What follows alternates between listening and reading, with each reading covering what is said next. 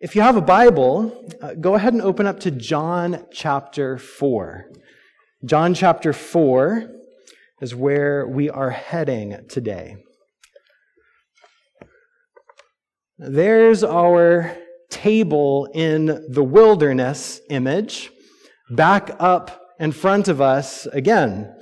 Some of you may have thought that we were done with this image for a little while after spending several weeks earlier this year and so on, but I want to explore this theme at least a little bit more over the next few weeks. So far we've been looking at the example of John the Baptist and of Jesus. And we've seen this picture of something we have started calling the wilderness lifestyle or the wilderness way. Several of us were reflecting on this together in our conversation time earlier this morning. But as we looked at this, we saw John is not concerned with crowds. He's not concerned with publicity. Rather, John comes at the beginning of the gospel as a voice in the wilderness, preparing the way for the Lord. He's wearing camel hair and he eats bugs, right? He is not concerned about what other people think about him. Nonetheless, in the dry, dusty, desolate wilderness, he is bringing people into the waters of baptism, including Jesus, who comes to him there. And we witness the abundant table of God in the wilderness as Jesus rises from the baptism waters, and we hear the voice speak, "This is my beloved child, with whom I am well pleased, in whom I delight," right? That voice sounds out in the wilderness, setting this table of abundant love for us. And then from there, we looked at Jesus, who continues even deeper into the wilderness as he goes there for 40 days fasting and facing temptation. And during this time, he turns down all of these things that Satan throws before him, right? He turns down short-term pleasures of food in order to receive the eternal pleasures of his Father's word. He resists the temptation to performance and spectacle and instead chooses quiet simplicity. He rejects the temptation to easy power grabbing and instead chooses the difficult and hard road of sacrifice that will ultimately lead him to the cross. And yet, it was 2 weeks ago that we gathered together and celebrated with the words, "He is risen. He is risen indeed." Right? We saw that the wilderness of the cross is not a dead end, but rather it leads to the abundant table of resurrection life. So through these past weeks, we've largely been exploring this wilderness way, right? Quiet, simple, humble, sacrificial living. And we've said that this way of living, this way of being in the world actually leads us to the abundant table of God, even though you would not expect it. So for the next few weeks, I want to focus in on that table. What is this table of God like? What is this table in the wilderness a place for?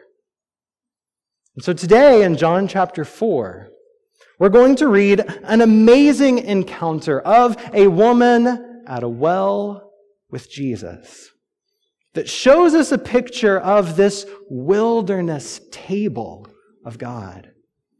And in order to do this story justice and get the whole picture, I'm going to read the whole story.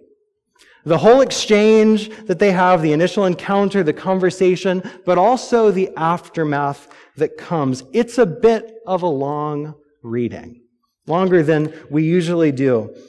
But as I read, I want to invite you to enter the story. Enter this story as we come to it. Imagine Jesus and his disciples journeying through the dusty wilderness and arriving at the outskirts of a town at high noon in the heat of the day. Imagine a woman journeying out of that town by herself toward this nearby well. Imagine these things and enter the story as we hear the word of the Lord. John chapter 4, beginning in verse 4. Now he, Jesus, had to go through Samaria. So he came to a town in Samaria called Sychar, near the plot of ground Jacob had given to his son Joseph. Jacob's well was there, and Jesus, tired as he was from the journey, sat down by the well. It was about noon. When a Samaritan woman came to draw water, Jesus said to her, "Will you give me a drink?" His disciples had gone into town to buy food. The Samaritan woman said to him, "You are a Jew, and I am a Samaritan woman. How can you ask me for a drink? For Jews do not associate with Samaritans."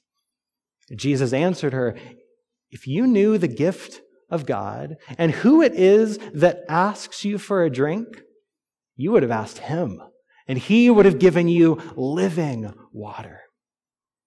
"Sir," the woman said, "you have nothing to draw with, and the well is deep. Where can you get this living water? Are you greater than our father Jacob, who gave us the well and drank from it himself, as did also his sons and his livestock?" Jesus answered, "Everyone who drinks this water will be thirsty again, but whoever drinks the water I give them will never thirst. Indeed, the water I give them will become in them a spring of water welling up to eternal life." The woman said to him, "Sir, give me this water so that I won't get thirsty and have to keep coming to draw water here." And he told her, "Go and call your husband and come back." "I have no husband," she replied. And Jesus said to her, "You're right when you say that you have no husband. The fact is, you have had 5 husbands, and the man you now have is not your husband. What you've just said is quite true." "Sir," the woman said, "I can see that you are a prophet. Our ancestors worshipped on this mountain, but you Jews claim that the place where we must worship is there in Jerusalem." "Woman," Jesus replied, "believe me, a time is coming when you will worship the Father neither on this mountain nor in Jerusalem. You Samaritans worship what you do not know. We worship what we do know.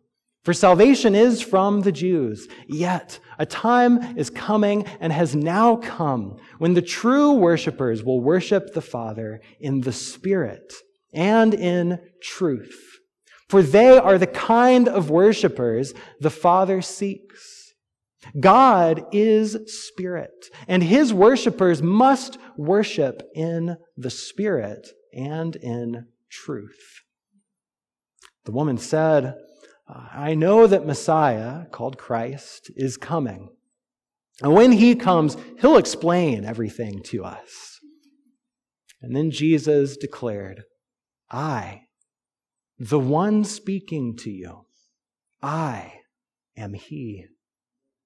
And just then his disciples returned and were surprised to find him talking with a woman. But no one asked, "What do you want?" or "Why are you talking with her?"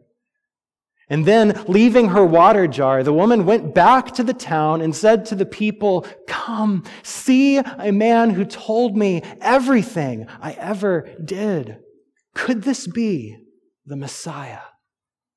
And they came out of the town and made their way toward him. Meanwhile, his disciples urged him, "Rabbi, eat something."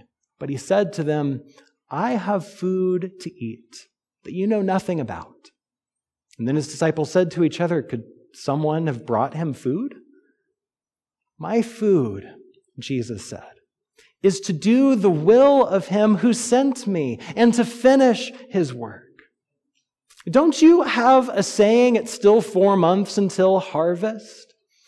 I tell you, open your eyes and look at the fields. They are ripe for harvest. Even now, the one who reaps draws a wage and harvests a crop for eternal life, so that the sower and the reaper may be glad together. Thus the saying, 'One sows and another reaps,' is true. I sent you to reap what you have not worked for. Others have done the hard work, and you have reaped the benefits of their labor." Many of the Samaritans from that town believed in him because of the woman's testimony. "He told me everything I ever did." So when the Samaritans came to him, they urged him to stay with them, and he stayed 2 days. And because of his words, many more became believers. They said to the woman, "We no longer believe just because of what you said. Now we have heard for ourselves, and we know that this man really is the Savior of the world." This is the word of God for the people of God. Amen. Let us pray. O Lord, we thank you for the gift of your word. We thank you that you are a God who sets tables in the wilderness. You're a God who provides living water, even in dry and dusty places.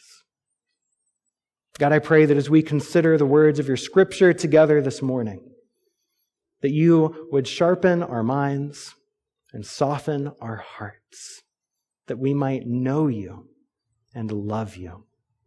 We pray this in Jesus' name. Amen. Amen. There is a song with a chilling melody that has always absolutely captured me. It's called Nature Boy.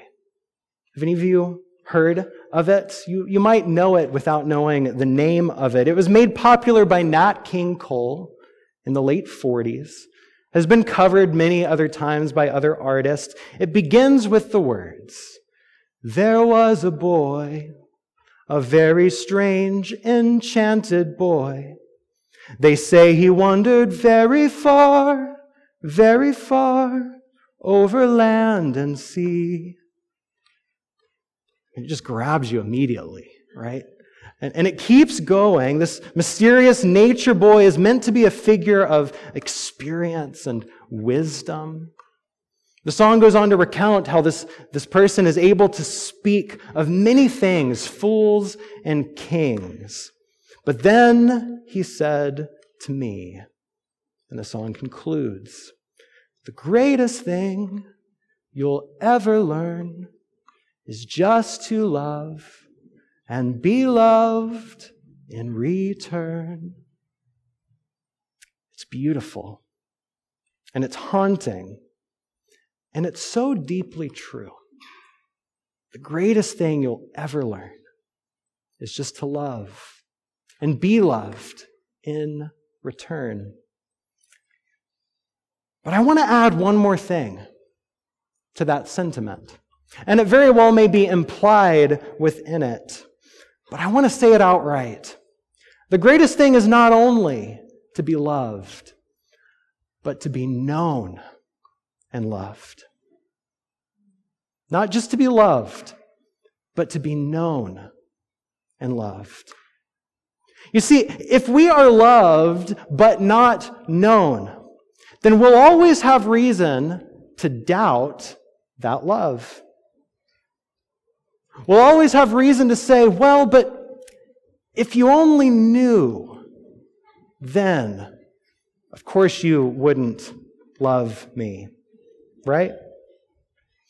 Well, we would always have reason to say, well, if you really knew me, then you'd never love me. And I believe this is an essential crisis of the world that we live in. Right? We live in a world that is more connected than ever before and more lonely than ever before. How can that be? Right? We have more access to information than anyone in the history of the world. And yet, with all of this knowing, we have forgotten how to be known. And perhaps because of your own history, you've decided that you'd rather not be known. But to give up truly being known is to give up truly being loved.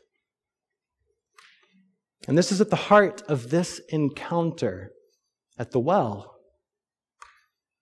You see, the woman encounters Jesus, and she goes away declaring what? He told me everything I've ever done.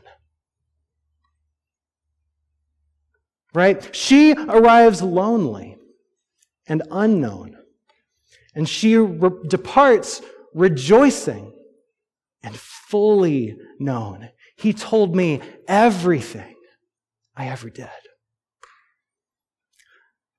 This table in the wilderness is a place to be known.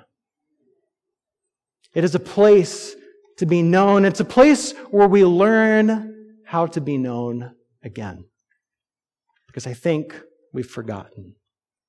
And so let's look through this story and see just how it progresses along the way. The story begins at high noon, the heat of the day. Jesus and his disciples have been on the road, tired from traveling. Jesus sits down by a well, and his disciples go into town for some food. So Jesus is tired, and he's thirsty, and I'm sure he's staring straight at the well. It would be great if I could get some of the water that's down there, but it's about 30 meters down, right?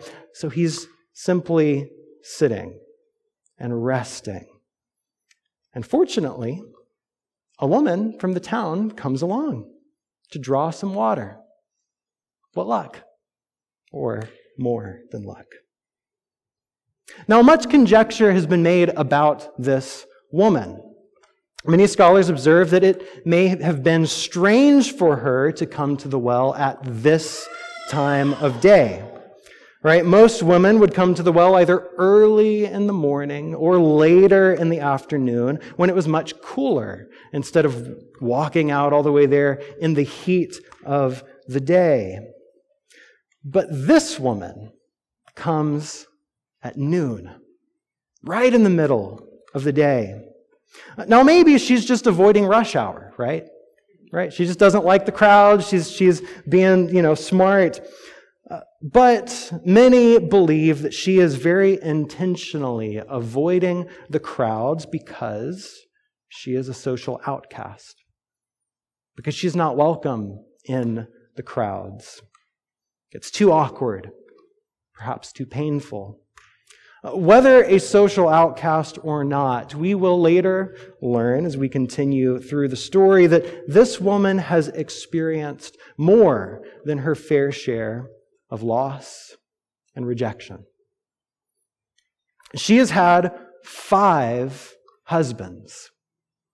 Marriages that ended either in death or divorce.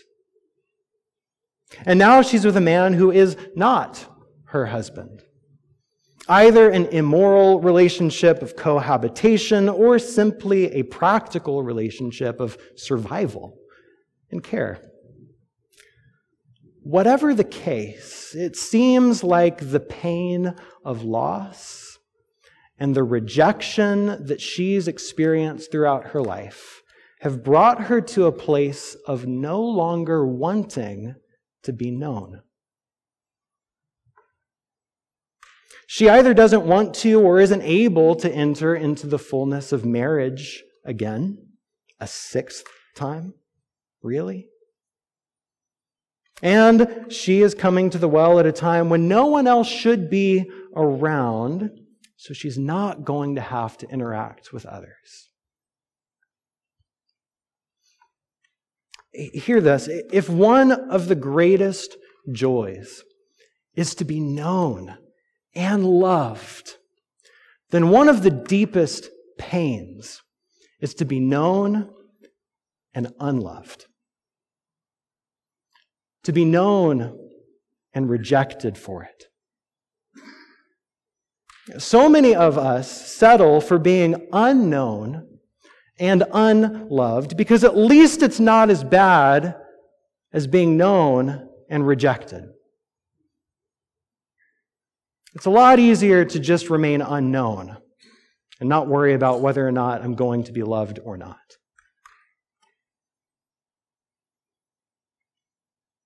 I wonder, where do you find yourself in this? Have you experienced the pain of loss and rejection of some kind? Has it led you to closing yourself off to others in some way, preferring to be unknown rather than risking the possibility of being unloved? C.S. Lewis wrote that to love at all is to be vulnerable. Love anything and your heart will certainly be wrung and possibly broken. If you want to make sure of keeping it intact, you must give your heart to no one, not even to an animal. Wrap it carefully round with hobbies, little luxuries. Avoid all entanglements. Lock it up safe in the casket or coffin of your selfishness. And in that casket, safe, dark, motionless, airless, it will change. It will not be broken, but it will become unbreakable, impenetrable, and irredeemable. He goes on to say, the only other place that we can be safe, the only place other than heaven that we can be safe from all of this pain and death and risk is hell. Because at least there, we know we're going to get it. This is what so many of us in our culture have done.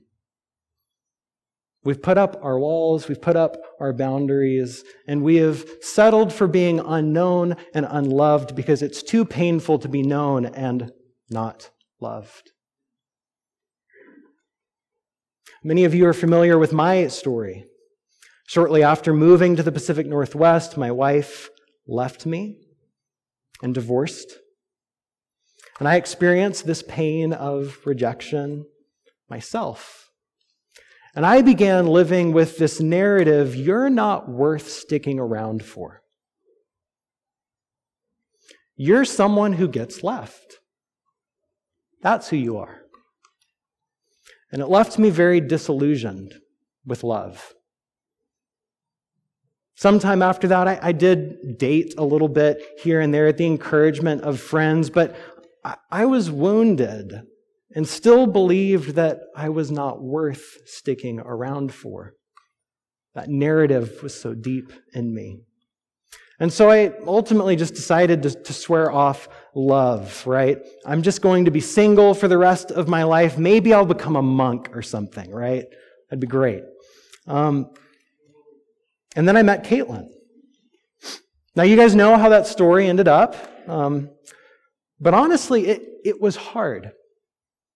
It was very difficult. Because I wasn't interested in dating or romance or love at all. She used to say I was like a dinosaur, right? Any mention of romance, I just kind of roll my eyes and roar at it. It just, wasn't alive. But slowly, through the course of our friendship, hope began poking at my closed-off heart. And honestly, it made me angry. because I didn't want to hope. It was so much easier to be hopeless, right? I don't want to deal with the possibility of hoping and having those hopes crushed, of hoping to be loved and being unloved, right? It was much easier to remain hopeless, but hope is a very powerful force. And eventually the dam burst. Now that's a story of romantic love, but what about other loves? What about the love of friendship? The love of family? The love of God? Are there ways that you have closed yourself off from love and settled for being unknown? Are there ways that you've given up on relationships, on community?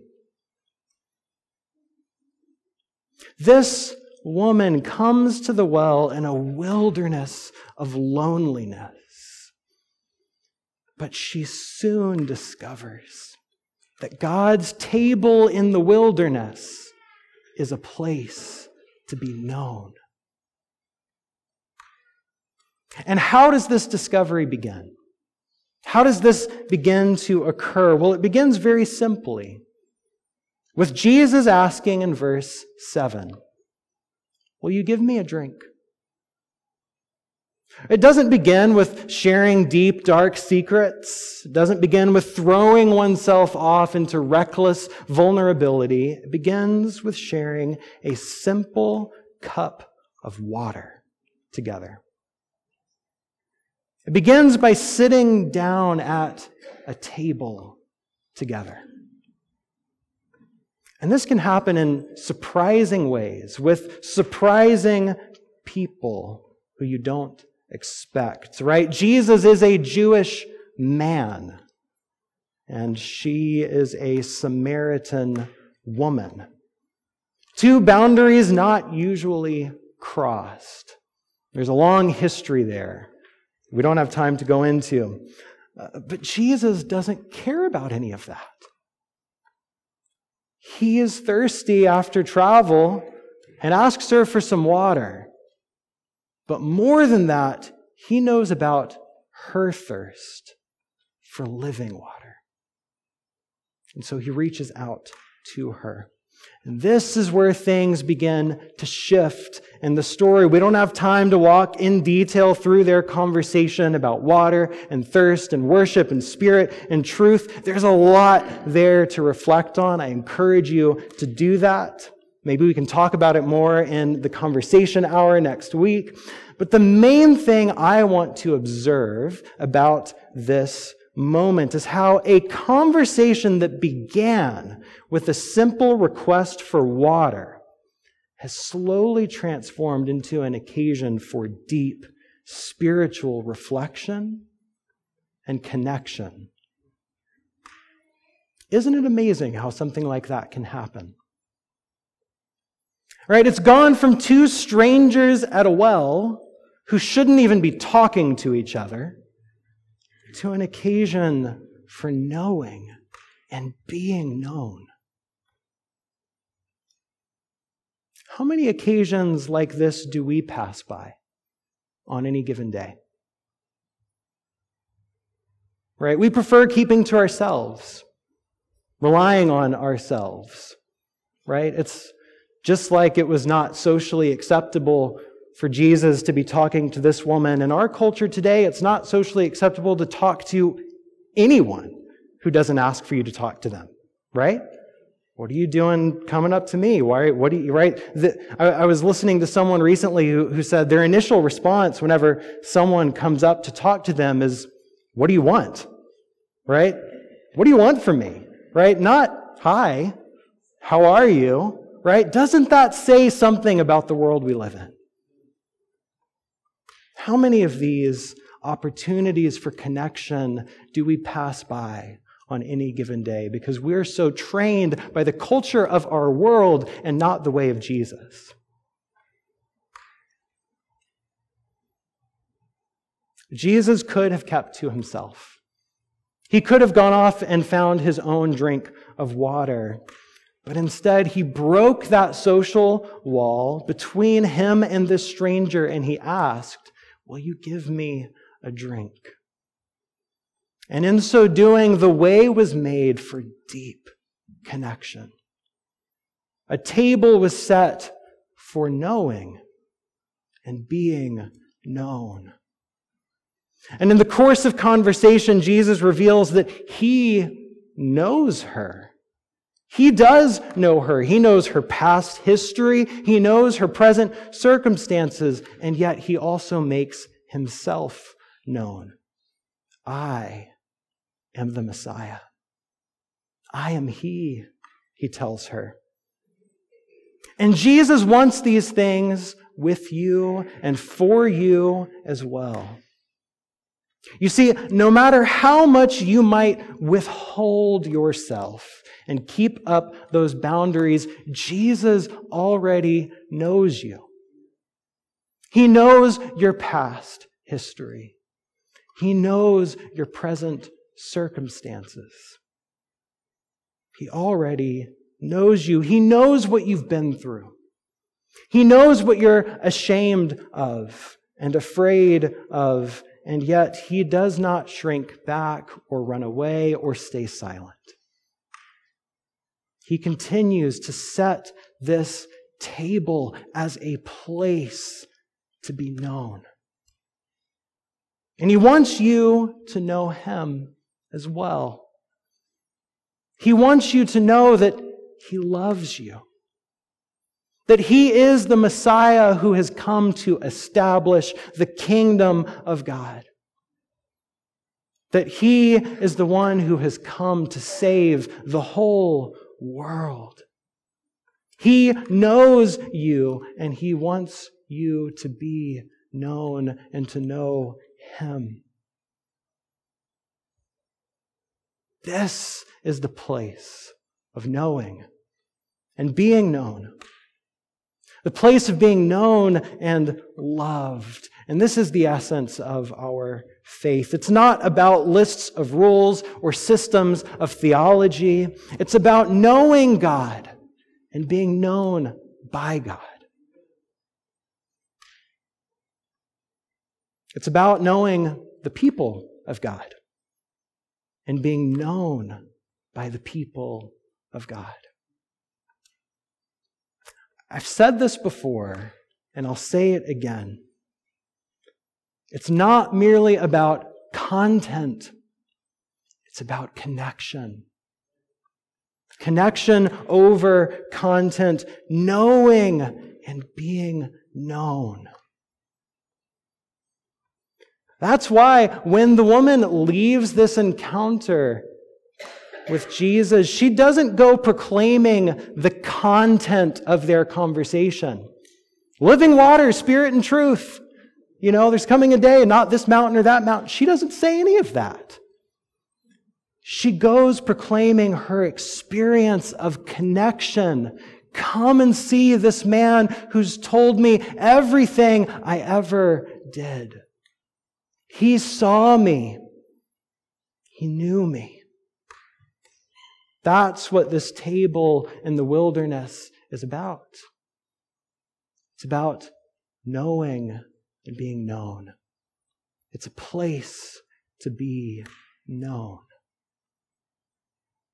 But the story doesn't stop there. She has this experience with Jesus, and she immediately goes to share it with others. In verse 29, she says, "Come and see." Right? Come and see this man. She invites them to the same experience that she has had. Now, I want you to consider how absolutely profound this is. This is a woman who came to the well in the middle of the day to intentionally avoid other people. And she leaves the well intentionally seeking out other people to invite them to be with her. That's different, right? Something profound has happened. She's intentionally pursuing other people with this news. Her encounter with Jesus has not only changed her private spiritual relationship with God, but it's transforming her public social relationship with others. The walls that she had built up around herself have been knocked down. The ways she has learned to keep to herself have been overcome by something better that now moves her to reach out to others. And the same thing also happens for us as we encounter Jesus today. No, God doesn't necessarily transform us all into extroverts, thank God. But, as Jesus says here, there is a harvest to be reaped. And we are called into the fields. We're called into the fields. Look at what Jesus says in verse 35. He says, "Don't you have a saying? It's still 4 months until harvest. But I tell you, open your eyes, look at the fields. They're ripe for harvest." Now, there's a lot of truth in this saying that Jesus points to. Still 4 months until harvest. Crops don't mature overnight, right? Building relationships takes time. Sharing our faith takes time. So we do need to faithfully sow seeds. But a lot of times this idea of sowing seeds has become an excuse to never reap a harvest.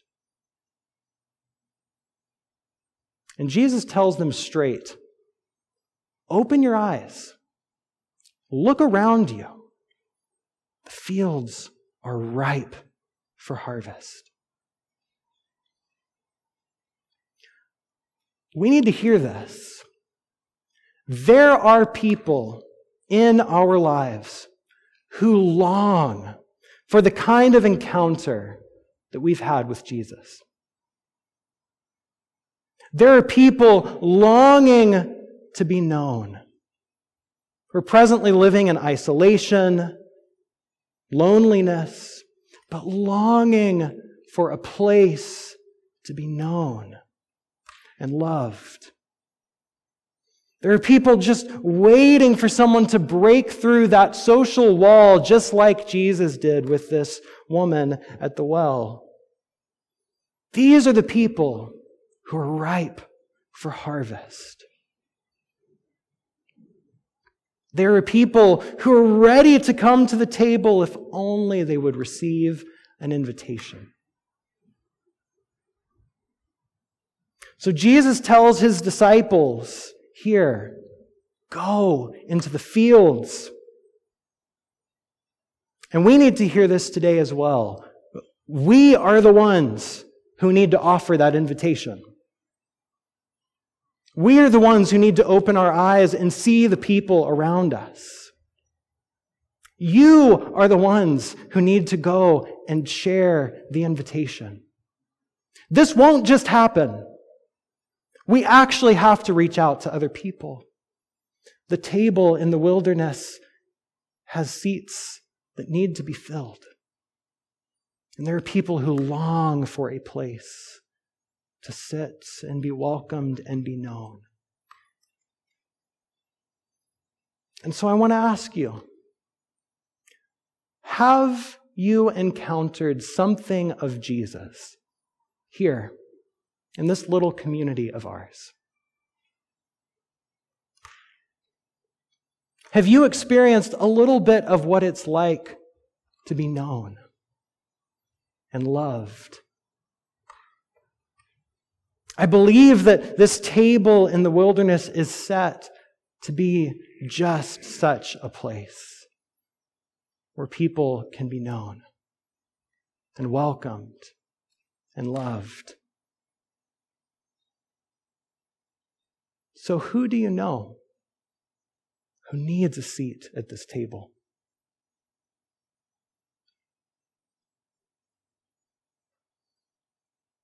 Just like this Samaritan woman, it is time to go and offer the invitation. Come and see. Come and see this goodness.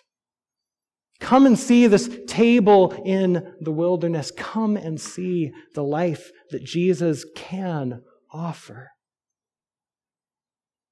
Yes, we need to continue planting seeds, the slow, faithful work. Planting seeds is good, but we need to also watch, open our eyes for the opportunities of harvest. We need to look and see that there are people who long to be known and loved and need just such a community to belong to and be part of. Planting seeds is good, but it's harvesting that gathers people together and gives them a place to be known. Then they will be able to say, just like this Samaritan community, we no longer believe just because of what you've said. Now we've heard for ourselves. And we know that this one really is the Savior of the world. The table in the wilderness is a place to be known. And so may you be known and loved here. But may you also go from this place, sharing the joy of being known and bringing others back to this table with you, that they too may know and be known. Amen.